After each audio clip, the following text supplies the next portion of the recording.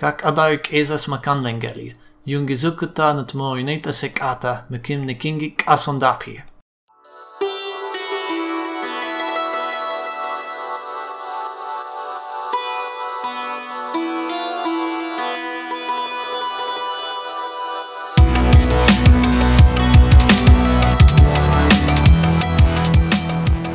Welcome to Conlangery, the podcast about constructed languages and the people who create them. I'm George Corley.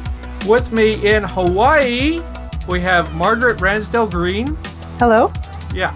And also Eric Barker. Nice to be here. Yes. All right. So if you have listened to the, Conlangery 140, I think, is where we covered the 8th Language Creation Conference. We talked quite a bit about Margaret and Eric composing music in Margaret's conlangs. So that's the subject for today, is sort of their use of conlang music and how that figures into Margaret's world building, how sort of the whatever sort of comes up in the conversation surrounding that. So that is our topic for today. Before we get there, if you would like to support the show, you can visit our Patreon at patreon.com/conlangery. Any amount is welcome. I would love to have more people pledging. If you pledge $5 a month or more, you get episodes early. If you pledge $10 a month or more, then you can see like the scripts for shorts that I'm working on. I think there's one up there that I have just basic notes on right now. If you pledge $20 a month, you can get your name in the end credits of the show. And full disclosure, Margaret is a patron, I believe, right? Yep, that's right. I've been a patron for quite a while, I think. Yeah. Which, just to be clear, that is not a way to get you on the show, but it is a nice thing to do for us. Okay. So let's get started here. Margaret, I just want to start with you because these are your conlangs. Yeah, that's right. And your world.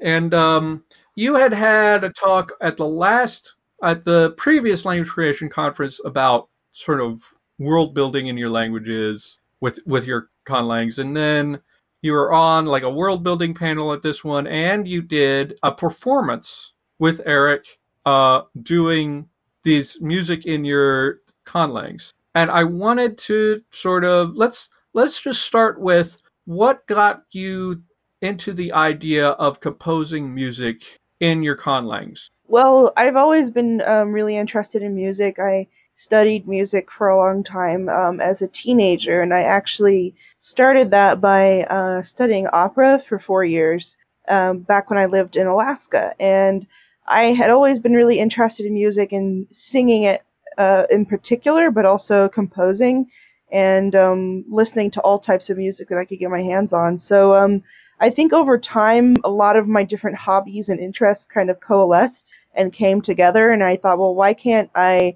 create something that is, musically creative as well as creative in terms of the conlang itself, and use that to then sort of flesh out these constructed cultures that correspond to the different constructed languages. So that was kind of how I got into doing this particular thing, and actually started a really long time ago. One of the songs, Veifaji, is really, really old. I actually wrote, when I was about 13 years old, the melody for that. So it's kind of been a very long process of kind of a lot of my interests coming together pretty organically, I would say.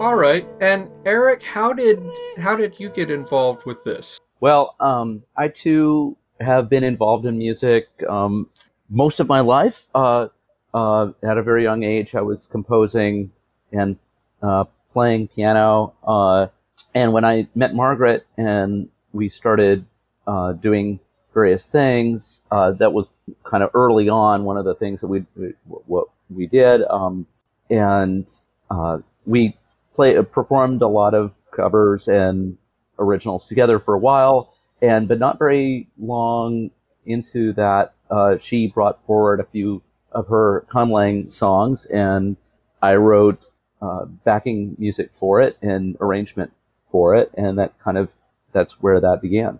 All right. That's interesting. One thing that I heard is that for some of the cultures you used invented scales, or at least different scales than we tend to use in Western music. That's right. If I'm going to have a holistic view into a culture, you have to some degree, as best as you can, kind of separate yourself from traditional Western European music, which is kind of what my basis is in. I've studied quite a bit of world music styles in college. I have a degree in music, but composing, I ended up being fairly solidly rooted in European culture, being American myself. So a lot of that was kind of exercising, kind of breaking away from that as best as I can. And I'm still kind of figuring that out and working as we go. And just as I think a parallel for Margaret is early conlangs that a lot of conlangers do are more rooted in languages they know, and as they start becoming more advanced is breaking out into kind of non-traditional styles, and that's what I'm attempting to do here. Yeah. And Margaret, did the choice of like musical styles, rhythms, scales, those things, was that influenced by the particular language that you were composing for?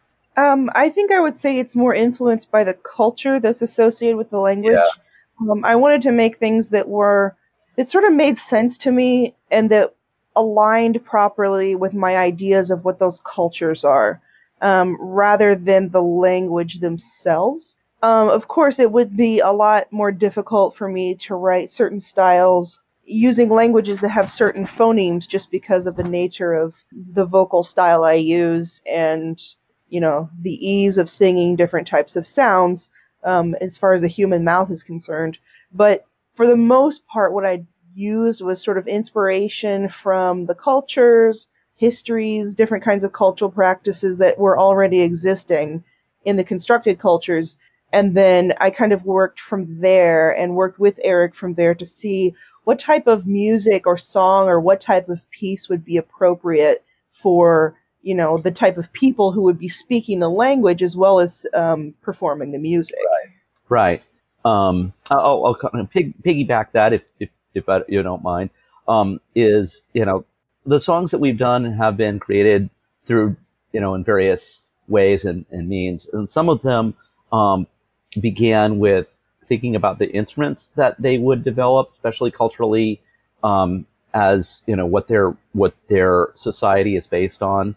Like for instance, one society is very imperialistic, militaristic, and so I wanted to create instruments that would be used like for battlefield, for kind of marches and drum stuff. So I had them based around brass, and then considering the limitations and pros and cons and various of brass instruments, is then kind of breaking that down into the music theories of that culture. And so there's been some of that along the way too, is kind of instruments get developed by the musical culture, and then culture is influenced by the technology of musical instruments, and back and forth. Could you give like an example of how you determined what instruments?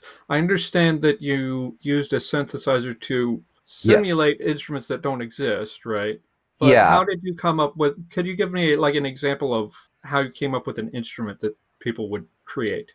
Okay. Well, for instance, I'll add to the one that I was talking about. The Tulsi culture is a very imperialistic, colonial, militant, and authoritarian culture that's very, very structured and would have a lot of use for battlefield kind of drum roll, drum corps kinds of things. And so I wanted an instrument that would project. And so, and they also had very advanced metallurgy. So taking these into account, it made sense for them to have brass instruments. And it's actually probably some of the instruments that are the closest to European cultures because of just those aspects. But curiously, and I'm not going to get in deeply into the technical aspects of brass instruments, but there are some notes that would be kind of more distant and require like either more metallurgy or higher technology, or just would be kind of arrived at later in the process of an instrument's development. And I purposefully then downplayed those notes and then created scales off of those with those limitations in mind, that would be kind of the primary sounds that their music would be based off of. Not that they can't access now those other sounds, but that those kinds of notes would be the primary notes. And so I based their music theory around that. Is that kind of a good example of what you're talking about? I can go into more detail, but it might get a little more technical than you want. Oh no, that's fine. I mean, it's not a music podcast, so yeah, or a music theory podcast. So, yeah, I might be able to understand some of it, but it wouldn't necessarily be good for all the listeners. But yeah, that is interesting. So you sort of, it looks like you were doing sort of research on the acoustics of the instruments that could be possibly made. That's right. And then working out scales and things naturally from there. That's an interesting thought there. Well, just to sum up, I'll just I've kind of observed Margaret's process in her coming up with conlangs, and I feel very much kind of a newcomer to this in world building. She's far more advanced in that sense of world building than I am. So I took a lot of cues on how she came up with an evolved cultural aspects, and tried to apply that to my music theory background.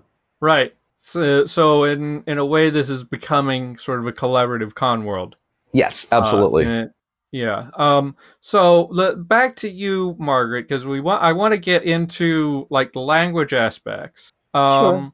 And so you have released, or sort of like at least to some people, a couple of recordings. Excuse me. Vepashi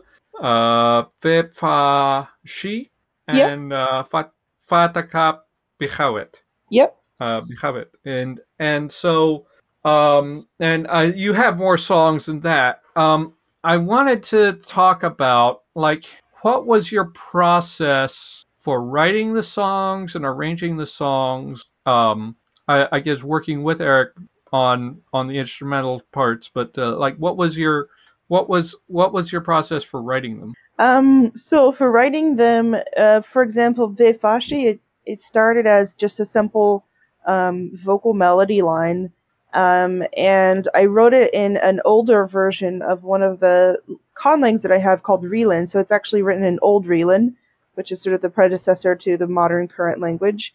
And I wrote several verses, and it was kind of inspired by nature, in fact. I was in Georgia at the time, in southern Georgia, and I was looking at all the lush kind of flora that was around me. And I wrote this song about these kind of growing green things in forests. So that was kind of how that song got started. But when we arranged it, it first was arranged with piano. And when we modified it to include some of the native types of instruments, as Eric has mentioned, we thought about what kinds of materials they would use to build instruments and in what way they would sort of arrange the song, and some kinds of ways that were not necessarily identical to, the kind of typical Western arrangements of just sort of like verse plus a chorus and things like that.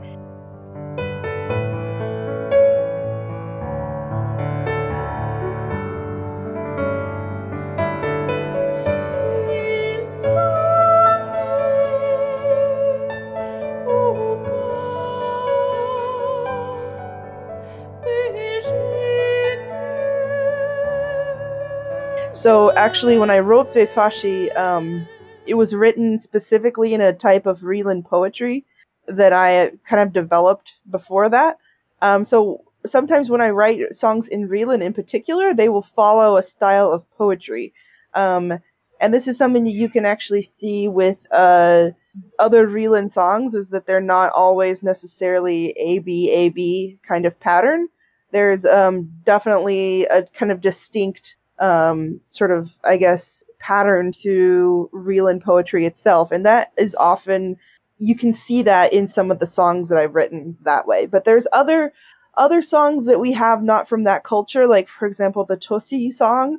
It's a military march because their culture puts a lot of focus on the importance of the military. So we wanted something that would be very practical for an army on the move.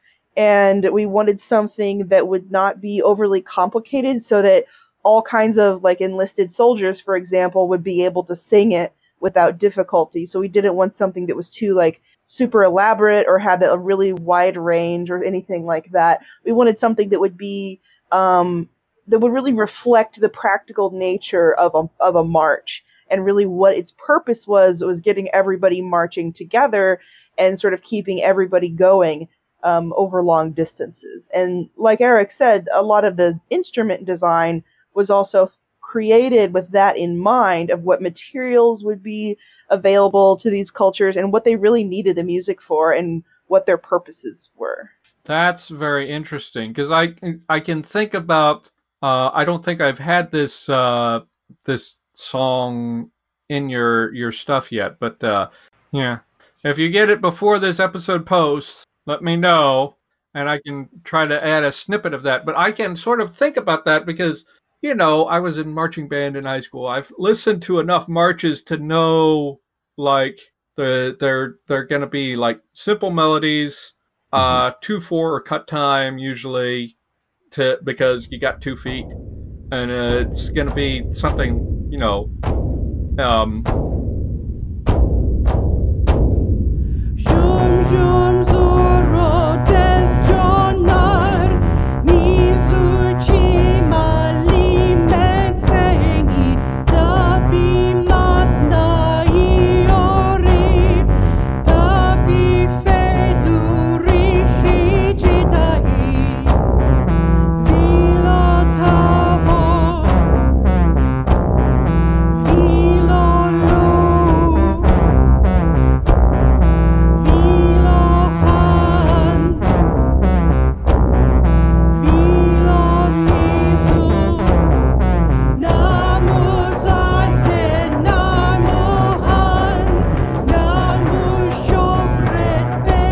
so that makes sense. Whereas your other ones are more sort of different forms that wouldn't be like the Fateh Bihabet is more like, it sounds more like a dancing song.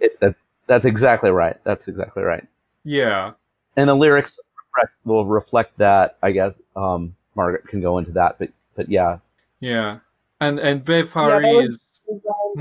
Oh, no, yeah, I was just going to confirm. Yeah, that was designed as a dance, and part of it is sort of like a sort of a story, and then part of it is actually instructions to dance moves that don't actually exist, but could. Oh, okay. And we should mention that, yeah, that one was kind of written specifically with the conference in mind. This is a little aside.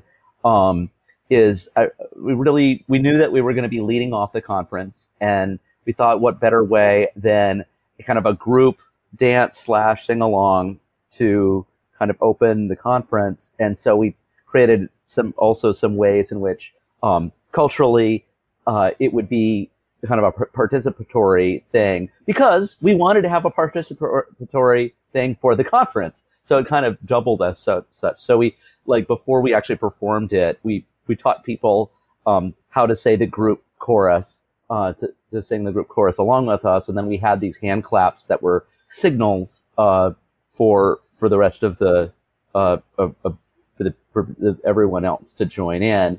And we spent like 30 seconds teaching that, and then we went ahead and everybody got into it, and figured that culturally it would be used for similar kind of occasions. So it kind of worked out that way. Yeah, let's actually, I'm going to put in a little snippet of the Fatih Kap Bihavet in here, just about now.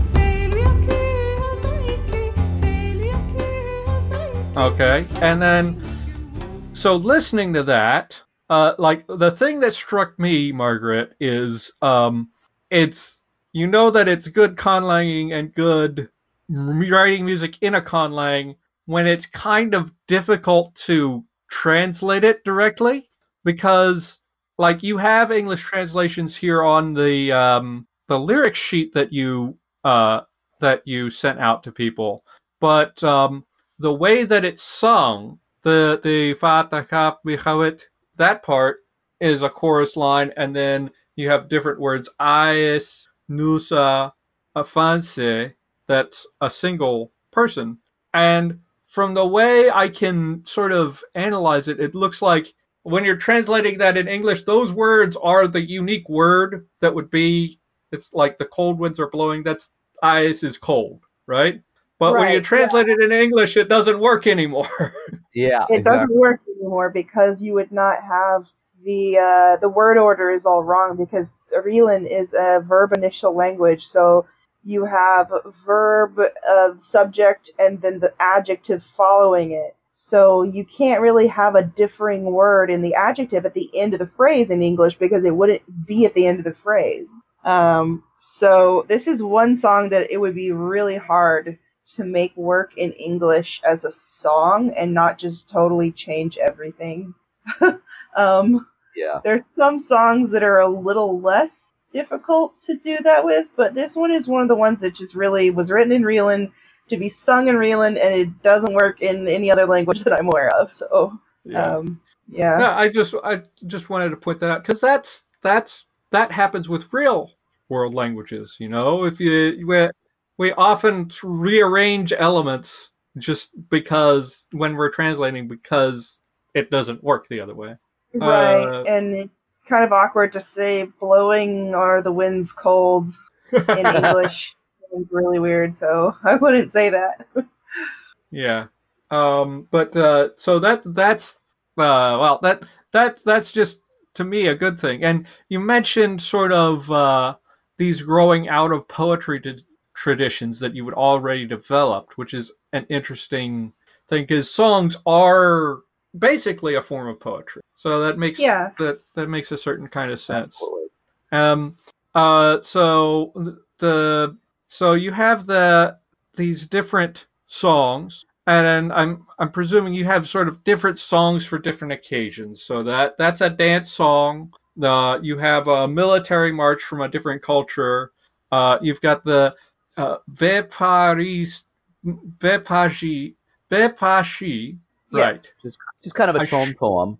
Yeah. Yeah. That's a good word for it. It just seems sort of like mournful and slow and calming. Sort of music. Was that a thing that was reflecting the sort of cultural moment you were representing with each song, or was it just like you wanted a variety of different songs that fit the culture? We basically wanted to go to a few different cultures in what we did at the conference. I'd already written Vepashi, and I had already written the words and the melody for Eme Fereai, which is a Batavian tune that we did. Eme Fereai te naigli antlair, kom alla mai frini Rifbar en lair mai avalarel Minatin o lahar nirke Mikfaw en dolin madonel telin Benir vincones But Jum Jum Zuro, which is the march, the Tosi march, as well as Fatakapichavet, the Reeland dance song, were much more recent, and we actually created those like farther down the line once we knew that we were going to be performing songs for this occasion, and we wanted to kind of have a good range of cultural representation, I guess, from Aeniith, which is the constructed world setting. We wanted to have like, okay, well, we don't want to just do like all Reeland songs or whatever, because that would just be boring, because there's like a billion cultures in this world, so, you know, I have to get some variety going. So I wanted to, I did want to make a variety of songs, a different sort of variety of feelings to each song, like not just the same type of thing. Like I didn't want to do like 4 military marches, that would be, you know, boring. So I did want to have sort of a different kind of, I guess, ambiance for each one, a different sort of feeling, to kind of represent the cultures and represent the different types of music that they would create. Let me paint an interesting aside here. An addendum to this is that before the conference, about a month or so, a couple of months before the conference, Margaret and I were on a research trip of hers in Papua New Guinea, near Australia. And we had large amounts of time where we were just kind of held up in a room in between her doing her research sessions, and we got very inspired, and we knew we were looking forward toward the conference. So we kind of spent most of our extra time developing these and writing new songs, and kind of getting into everything. So there was kind of this burst of creative energy during that trip. And so the things that we did specifically to flesh out our existing material for the conference was all done there. Okay, that's very interesting, and it's interesting that there's this collaboration going on between the two of you, with Margaret already having the languages and the cultures developed, and you providing some of the information on the music and more music history and music theory stuff involved.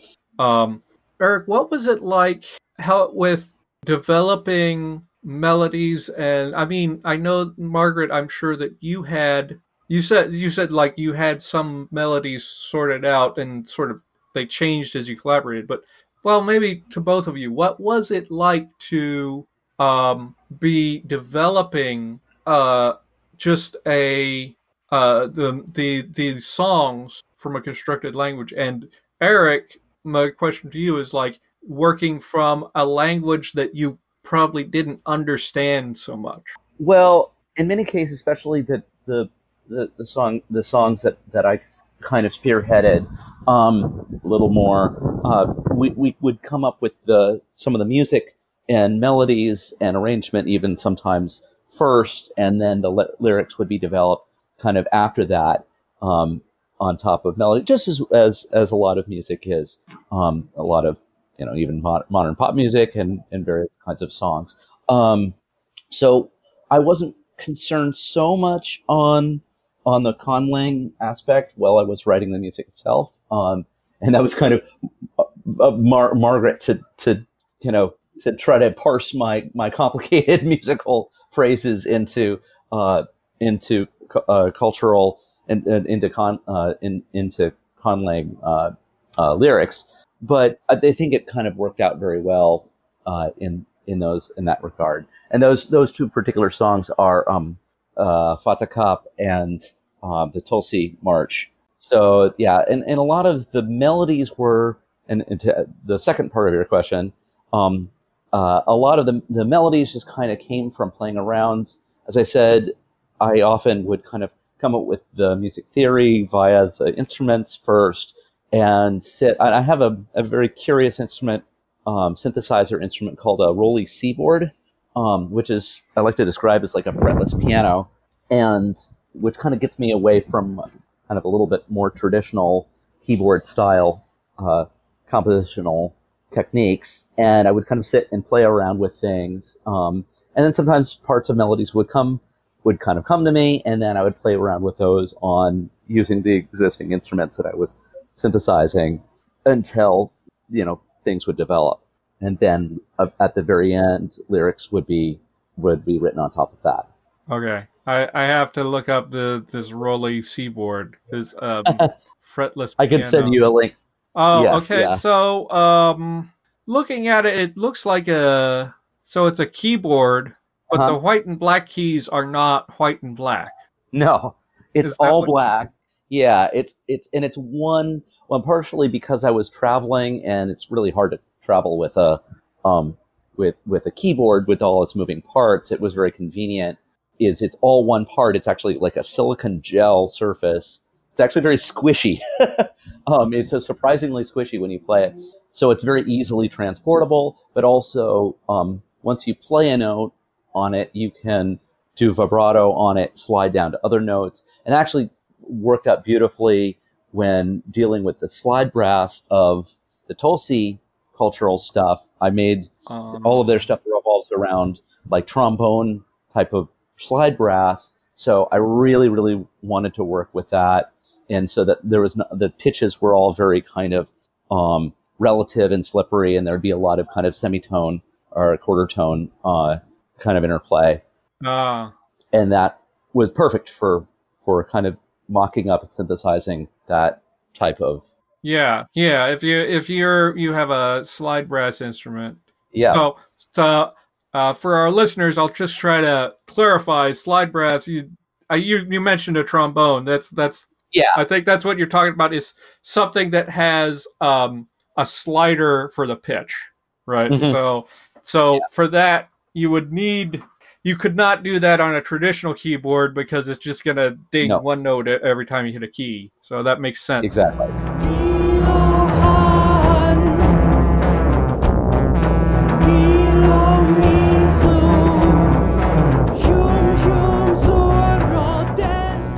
Moving backwards then I'll redirect to Margaret then. Was it a challenge to like have these melodies that were, some of them were in unfamiliar scales and such, and then try to fit your language onto those melodies in a satisfying way? At times it was, but I don't think the different scales was much of a challenge to me. The melodies came to me pretty easily when they were written. The issue of fitting the language, like the lyrics, that took more time.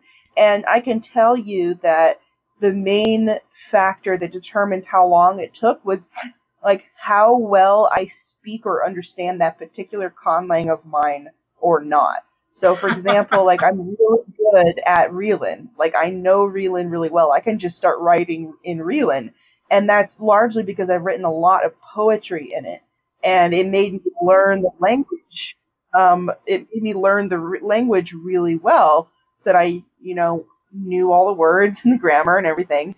And I could just think of something. Whereas some of the other languages I haven't worked with in a long time, and I'd forgotten some of the words that I'd made for it. So it took a while to go back and be like, okay, well, I don't know if that's going to work, or what's a different word for this? This has too many syllables, but I can't remember the alternate word, things like that. And I would have to just kind of go and look things up and kind of try to remember things that I'd written maybe 15 years ago. And so I think that was actually just the biggest defining factor of why some things took longer and some things were really quick. But I think the music factor, the different scales and stuff, was not a challenge for me at all. It came pretty naturally, I think. Yeah. Oh, okay. That's interesting. Yeah, I guess the scales would not necessarily be a big thing because, the melody is the melody. Maybe rhythms could have some effect, but that just the familiarity with your own language.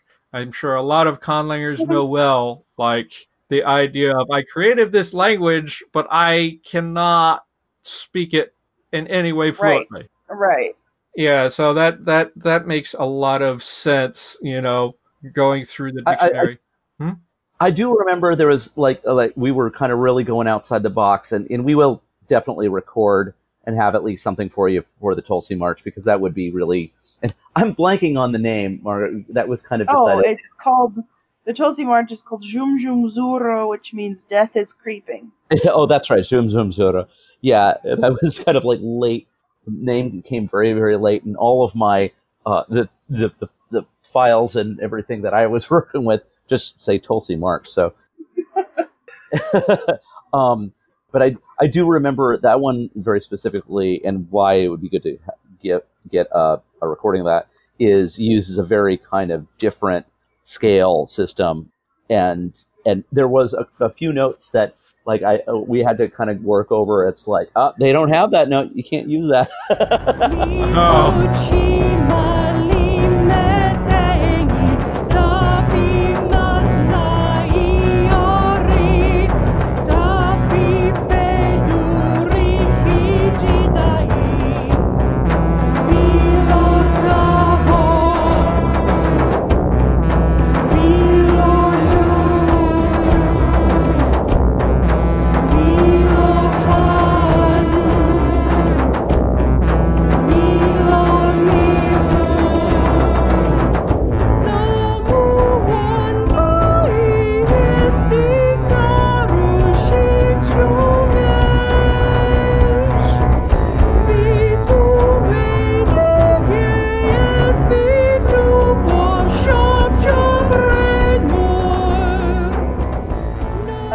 Right, I remember now. There was one note that I would actually want, like I knew the melody already in theory, but when I would go to sing it, my brain is so wired differently that I would want to sing a note that actually wasn't in their scale at all. I don't know, I think it was like they don't have a D or something, I think it is. I forget. There's no D. Yeah, it's like A, B, C, E, F sharp G is how it goes, Yes. I believe. That's so right. I would want to sing a D, and he was like, "You're singing a D," and I'm like, "Oh, yep, sorry, that doesn't exist here. We can't sing something that doesn't exist." Yeah, that's right. You actually had to create some of the vocal melodies for that. I created I think all of it for Jum Jum Zuro, and at first I was really struggling because you wrote this really great instrumental, piece background, and I was like, I love this, but I don't want to ruin it with words or something. I don't know. I felt that way.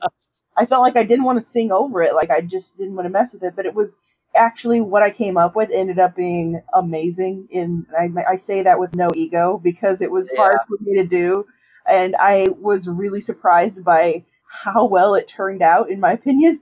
Yeah, there was a lot of work involved in that. That's right. Yeah, So I created.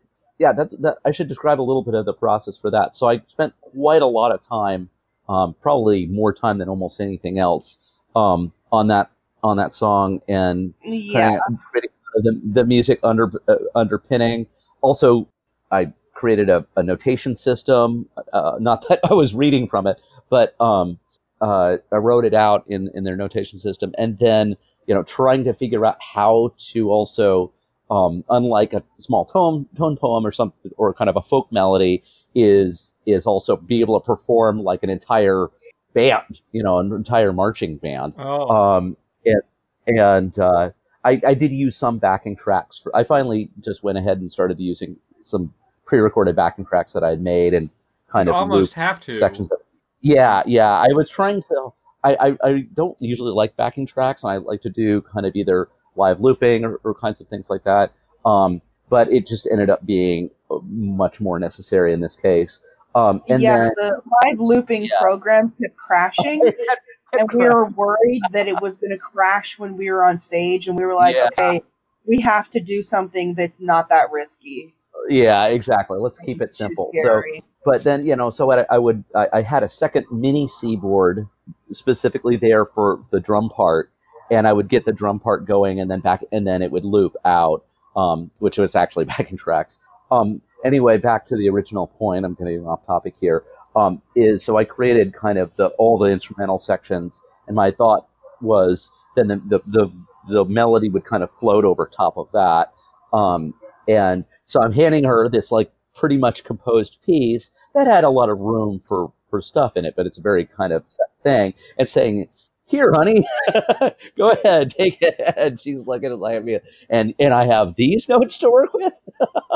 So that was kind of an amusing process, but she did an amazing job. Right. So that's the thing is speaking the language and also singing, performing the thing is an interesting thing.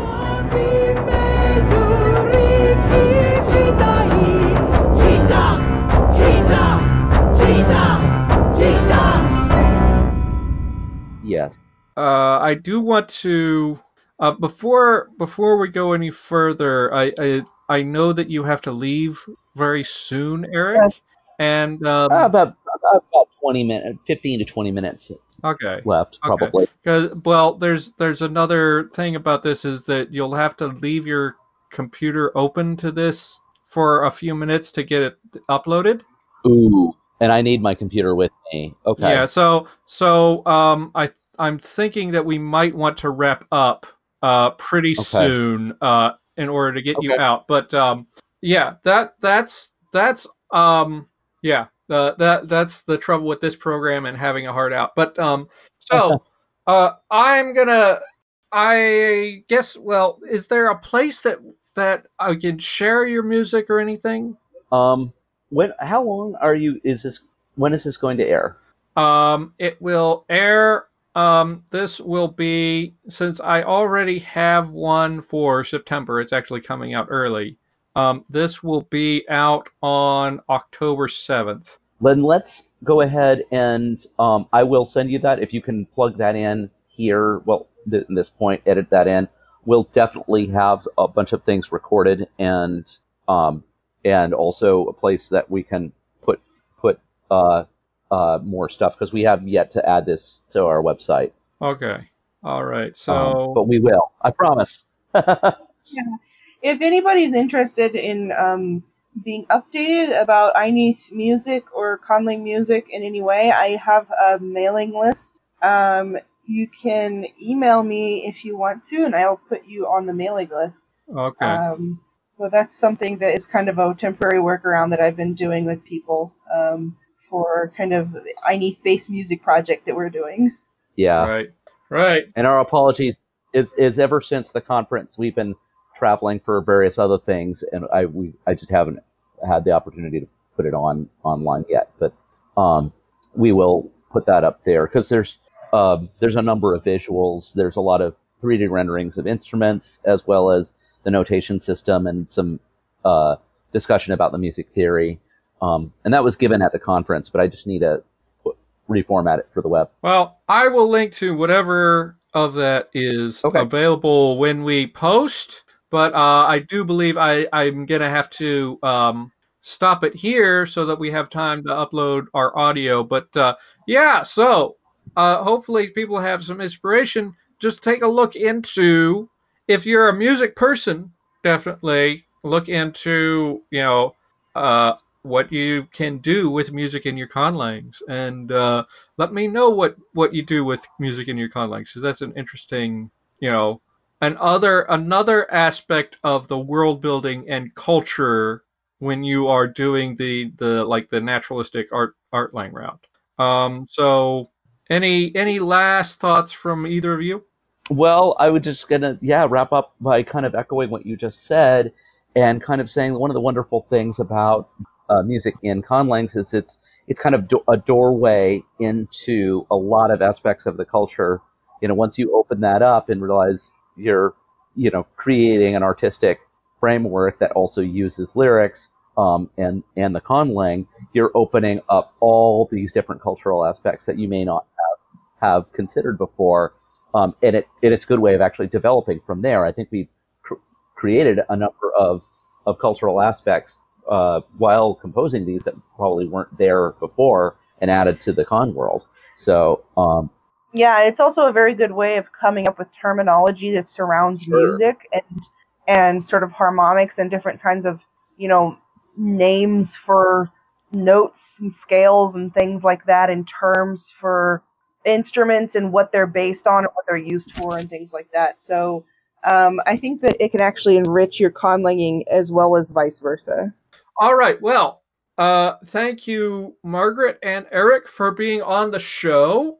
This was a great conversation, and I wish I could talk to you guys more about this, but I want to make sure that you can make your practice, Eric. So, yeah, this is get on that mailing list. I will have whatever links are available, but go out there and make some music for your conlangs and have some fun with it. And I'm gonna say happy conlanging.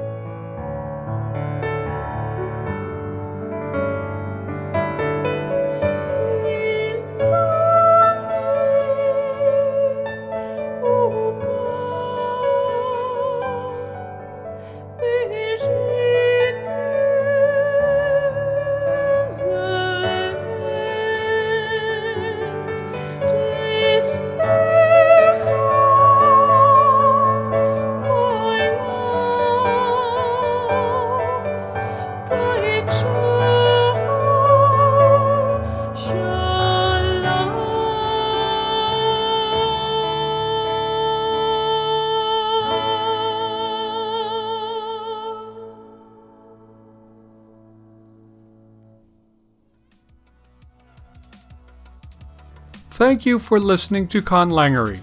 You can find our archives and show notes at conlangery.com. Conlangery is supported by our listeners. Thank you to Margaret Ransdell-Green, Graham Hill, Ezekiel Fordsminder, and all our patrons who support us at patreon.com/conlangery. Conlangery is released under a Creative Commons Attribution Non-Commercial Share-alike license.